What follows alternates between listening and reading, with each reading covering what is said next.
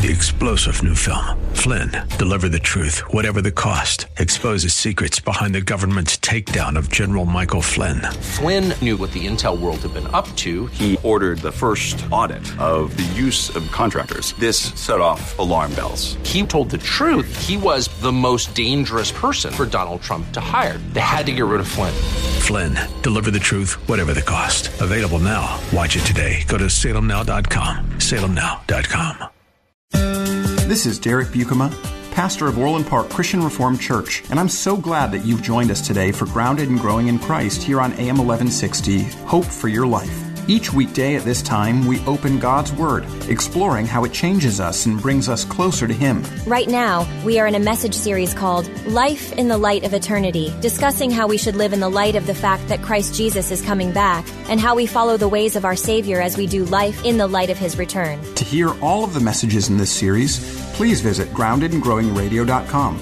And if you'd like to help provide financial support for this radio ministry, you can make a gift of any size at that same website, groundedandgrowingradio.com.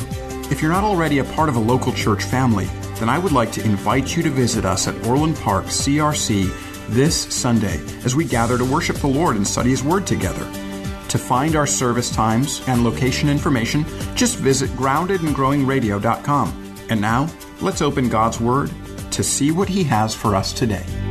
Turn with me in your Bibles, please, to the book of 1 Thessalonians. We started a new sermon series working through the book of 1 Thessalonians. We continue it today. And I'm very grateful that we get to take a look at this first chapter of the book of 1 Thessalonians together. It's a small book packed with such helpful, beautiful instruction. 1 Thessalonians chapter 1, I'm going to start reading at verse 2, and I'm going to read through verse 10. We give thanks to God always for all of you, constantly mentioning you in our prayers, remembering before our God and Father your work of faith and labor of love and steadfastness of hope in our Lord Jesus Christ. For we know, brothers, loved by God, that He has chosen you, because our gospel came to you not only in word, but also in power and in the Holy Spirit and with full conviction. You know what kind of men we proved to be among you for your sake, and you became imitators of us and of the Lord. For you received the word in much affliction with the joy of the Holy Spirit,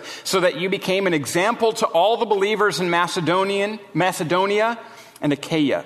For not only has the word of the Lord sounded forth from you in Macedonia and Achaia, but your faith in God has gone forth everywhere, so that we need not say anything. For they themselves report concerning us the kind of reception we had among you, and how you turned to God from idols to serve the living and true God, and to wait for His Son from heaven, whom He raised from the dead, Jesus, who delivers us from the wrath to come. As we take a look at the book of 1 Thessalonians, as we read this first chapter, we recognize the words contained within this chapter are words of introduction, words of greeting, words that come to the Thessalonian church from their church planter, from their spiritual father in the faith, words of someone who deeply and dearly loves this body of believers, who has a fatherly affection for them. And so he starts with an introduction. And this introduction is so packed with so much good stuff. And so I'm very excited to just dig into this chapter with you today and to take a look at the 4 different movements of this first chapter of Scripture, to take a look at how the instruction here talks first about the thanksgiving that's offered by the apostle, but thanksgiving with a purpose. He thanks God that these Thessalonian Christians are chosen, that they are chosen to imitate, and they have been chosen to turn from their false worship and the idolatry which characterized them before the gospel came to them. They've been chosen to turn and serve the living and the true God. And so let's look at these words to this dearly loved body of believers, and let's recognize that as we hear this message given to the Thessalonian church thousands of years ago, that this is the message given to us today that's still active and powerful by the Holy Spirit. That a loving God, our loving Father, has inspired these words for our benefit. And so let's start by taking a look at this introduction and this thanksgiving. So Paul begins his letter in a way that was common in letters at this time, written in the Roman Empire, written in the Greco-Roman world. He starts with thanksgiving. You know, there were prayers that were offered by the pagans in the time of Paul as well. And oftentimes letters at this time would be begun with talk about prayer that had been offered to the gods and thanksgiving that had been offered to the gods for the person or the people that were being written to. But Paul's letter is very distinct because while pagan letters at this time would talk about prayers, their prayers were almost always and exclusively for physical prosperity, for physical blessings. And you notice that that's not what Paul prays for in this first chapter. He doesn't give thanks that the Thessalonian church has been blessed with abundant wealth, that they've been preserved from pain or suffering. No. Take a look at how much is packed into Paul's prayer for the Thessalonians that were trusting in the Lord. Paul's prayer is constant. His prayer is constant. We give thanks to God always for all of you, constantly mentioning you in our prayers. Paul's prayer is not just one sort of now and again, thoughtlessly shot up sort of thing. This is a constant act of the Apostle Paul. I am regularly in prayer, he is saying. I am always thanking God for you. I am constantly mentioning God, mentioning you to God when I approach him in prayer. This is the language of somebody that was a devoted prayer, that his life was characterized not just by sporadic approaching the Lord in prayer, but by constant, focused prayer. That's awesome. His prayer is constant. His prayer is filled with gratitude. Now again, pagan prayers were so often about stuff. I'm glad that you have this. I'm glad that you're well. I'm glad that you have been blessed with wealth. I'm glad that you have been preserved from suffering. But do you notice what he prays for? Gratitude for others. We give thanks to God for all of you constantly mentioning you in our prayers, remembering before our God and Father your work of faith and labor of love and steadfastness and hope. He doesn't pray thanking God that they have stuff. He prays and thanks God that they have a working faith, a laboring love, that they have a steadfast hope. Notice his prayers are filled with the awareness of God as well. These are God-aware prayers. Remembering before our God and Father your work of faith and labor and love and steadfastness of hope in our Lord Jesus Christ. He recognizes as he prays that when he remembers the Thessalonian church before the Lord God, that he is actually in the presence of God as he prays. This is an amazing thing, isn't it?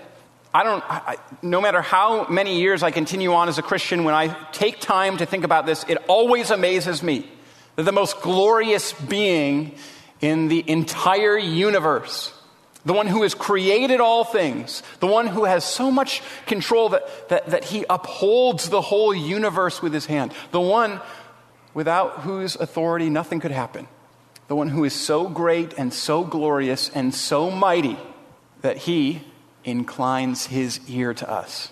That's amazing, isn't it?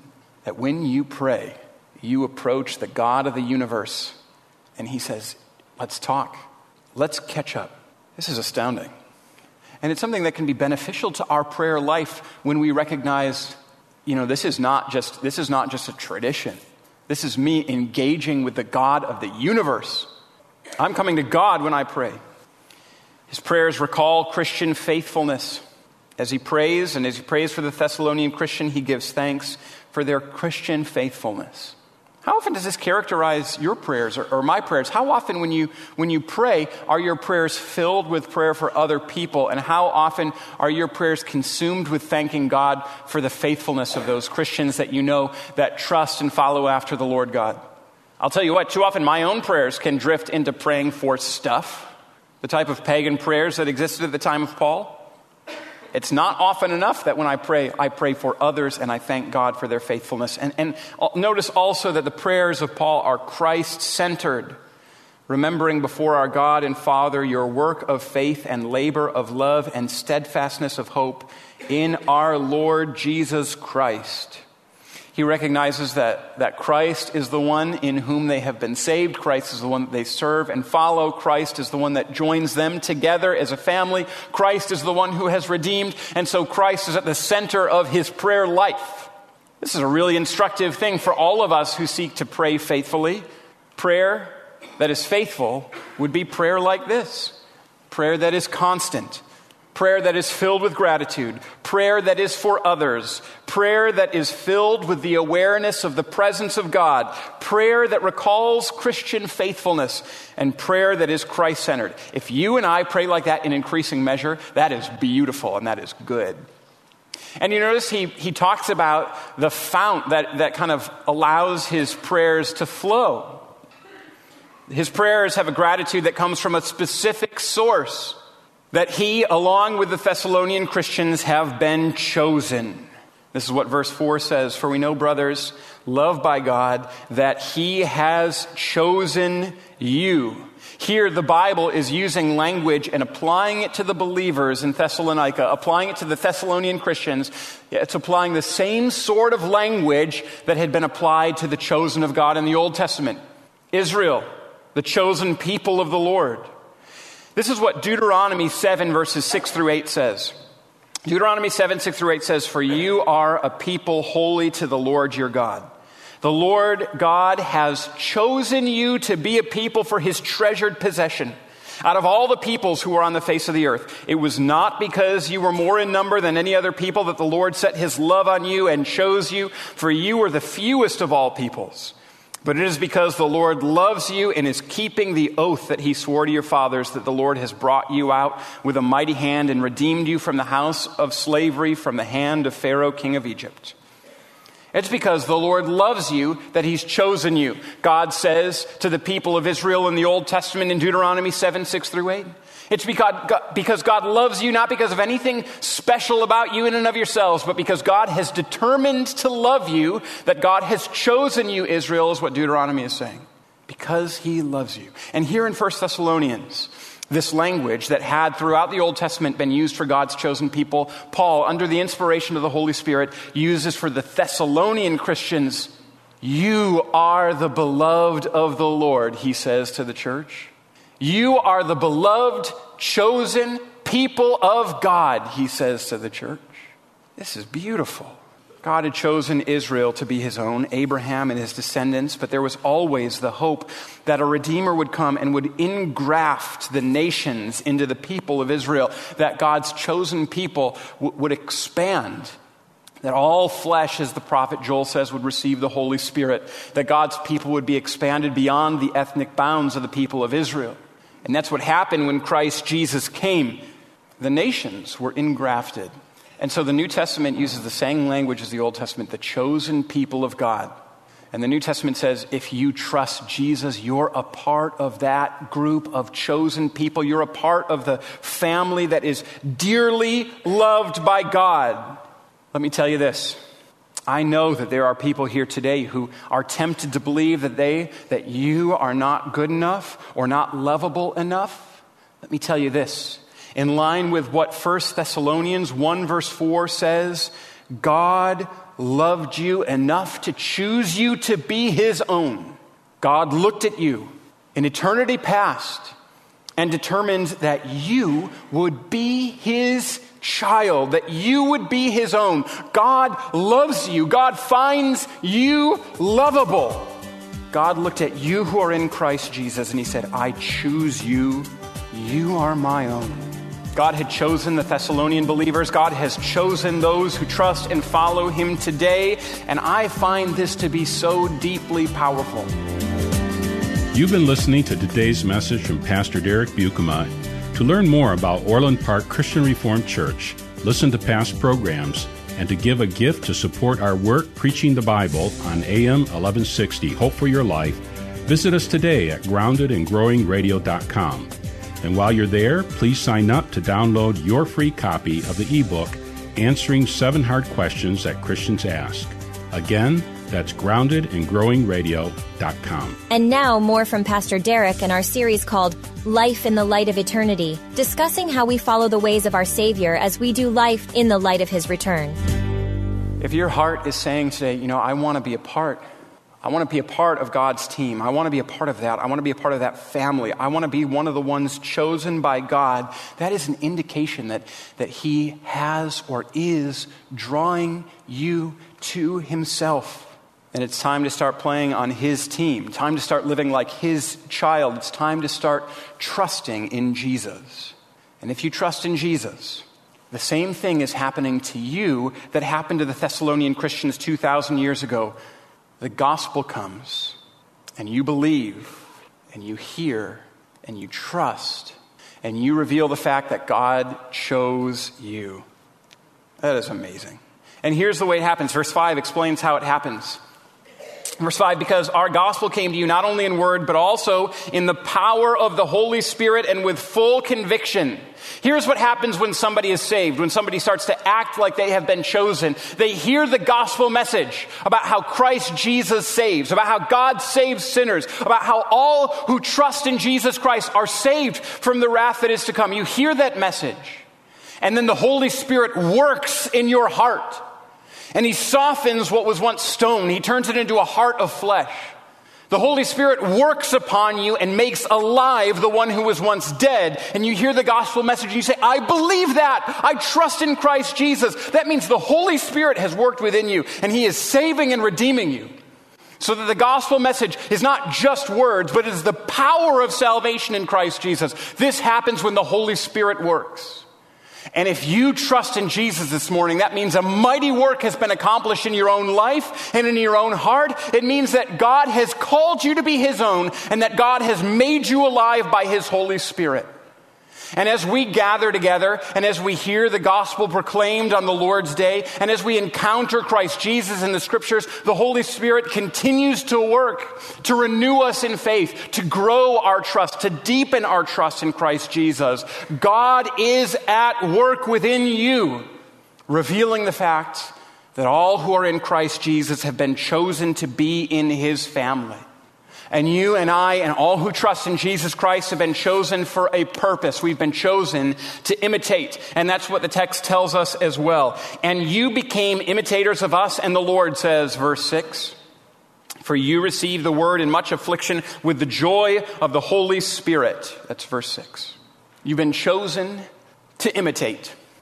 Paul here talks to the Thessalonian Christians and he says, you've been chosen, you've become a part of the family of God, and in being a part of the family of God, you started acting like God.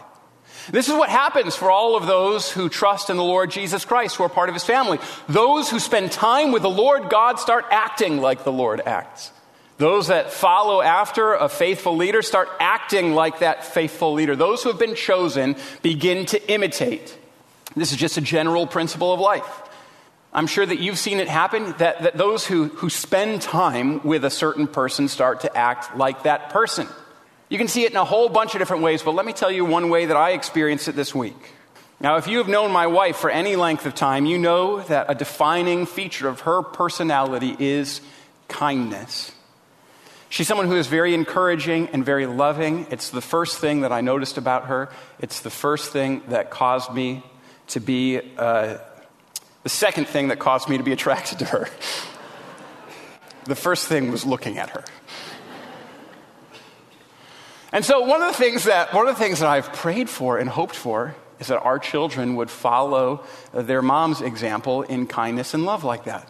And I'll tell you what, it happened this week. I don't know if you've ever eaten cocoa wheats, but we eat cocoa wheats in the Bukema household, the creamy hot cereal with the cocoa treat. And it's something that we've just been, Aubrey was just introduced to and our daughter was just introduced to. And so I made it a couple of different times this week. And so I served my wife some cocoa wheats. I served my daughter some cocoa wheats. And I was sitting next to Elsie and she looked over at me and she said, "Good job making cocoa wheats, Dada." And I thought, she's acting like her mother. She's an imitator of her mom. When you're a part of the family, you start acting like your parents. When you spend time with somebody, you start acting like the person that you've been spending time with. You have been chosen for a purpose, to act like your heavenly Father.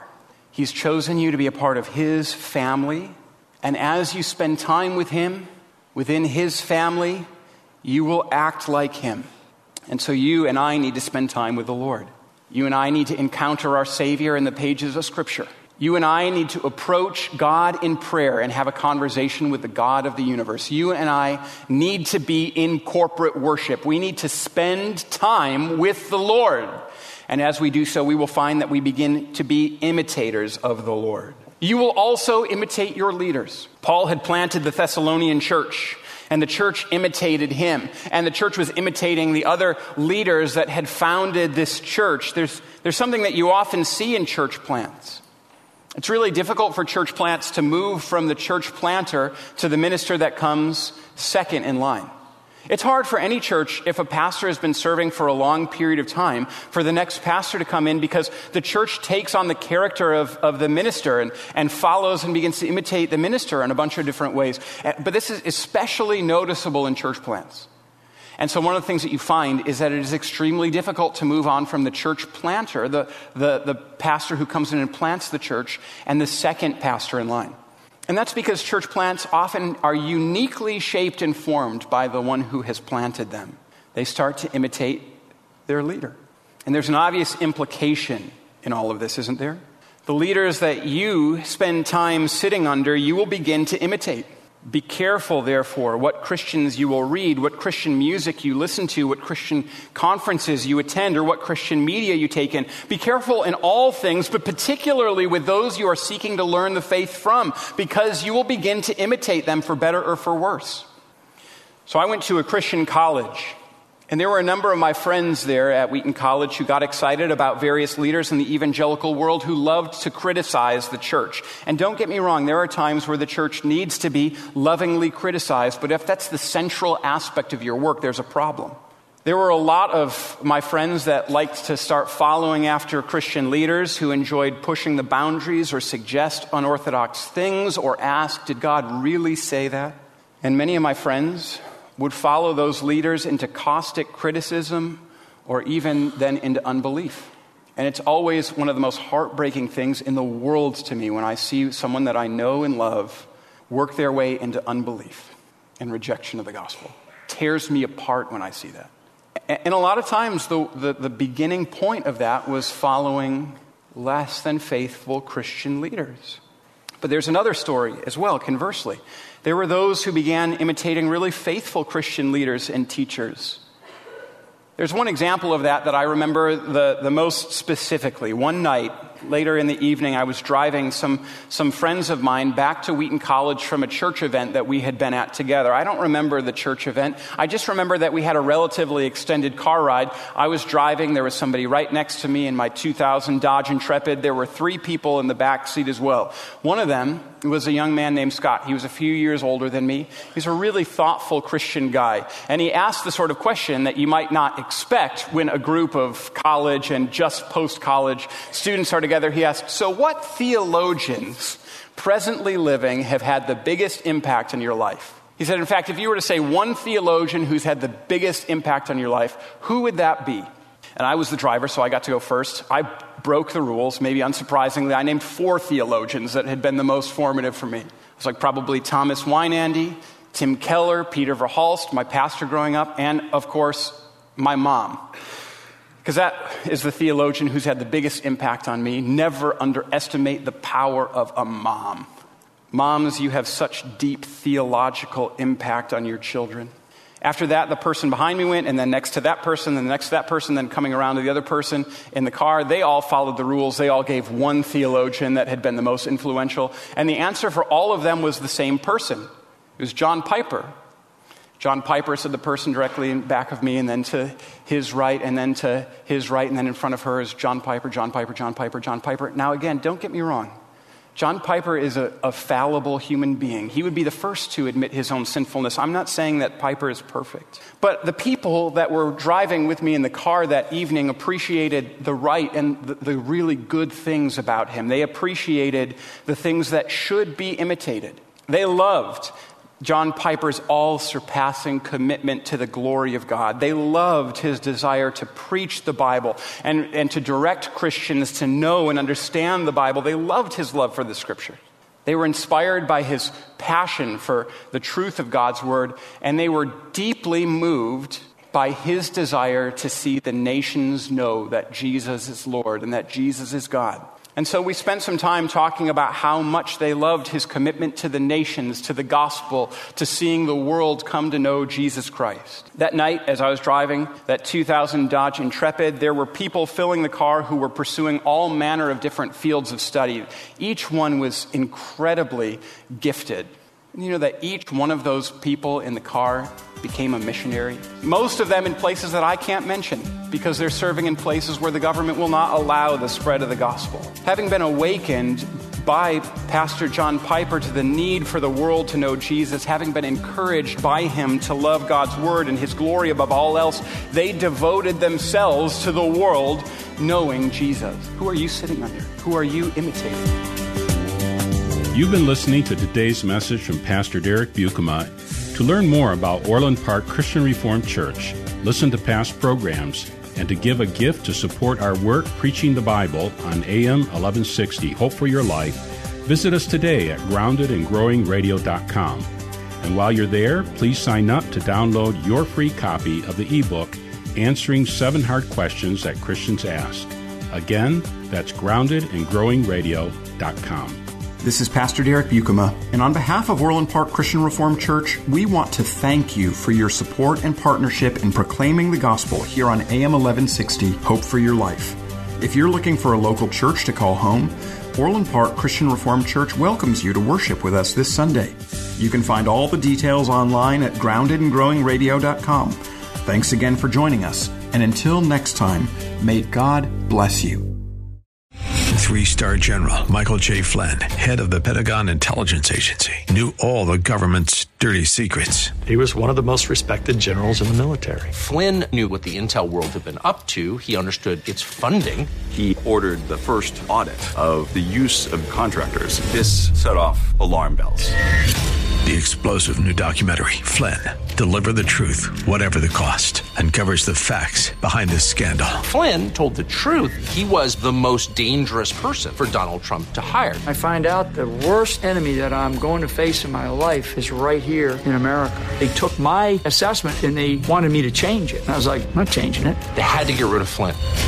With in-depth interviews, archival footage, and never-before-seen personal records of the man behind the headlines. I just felt like I was drowning. Flynn, Deliver the Truth, Whatever the Cost. Available now. Watch it today. Go to salemnow.com. salemnow.com.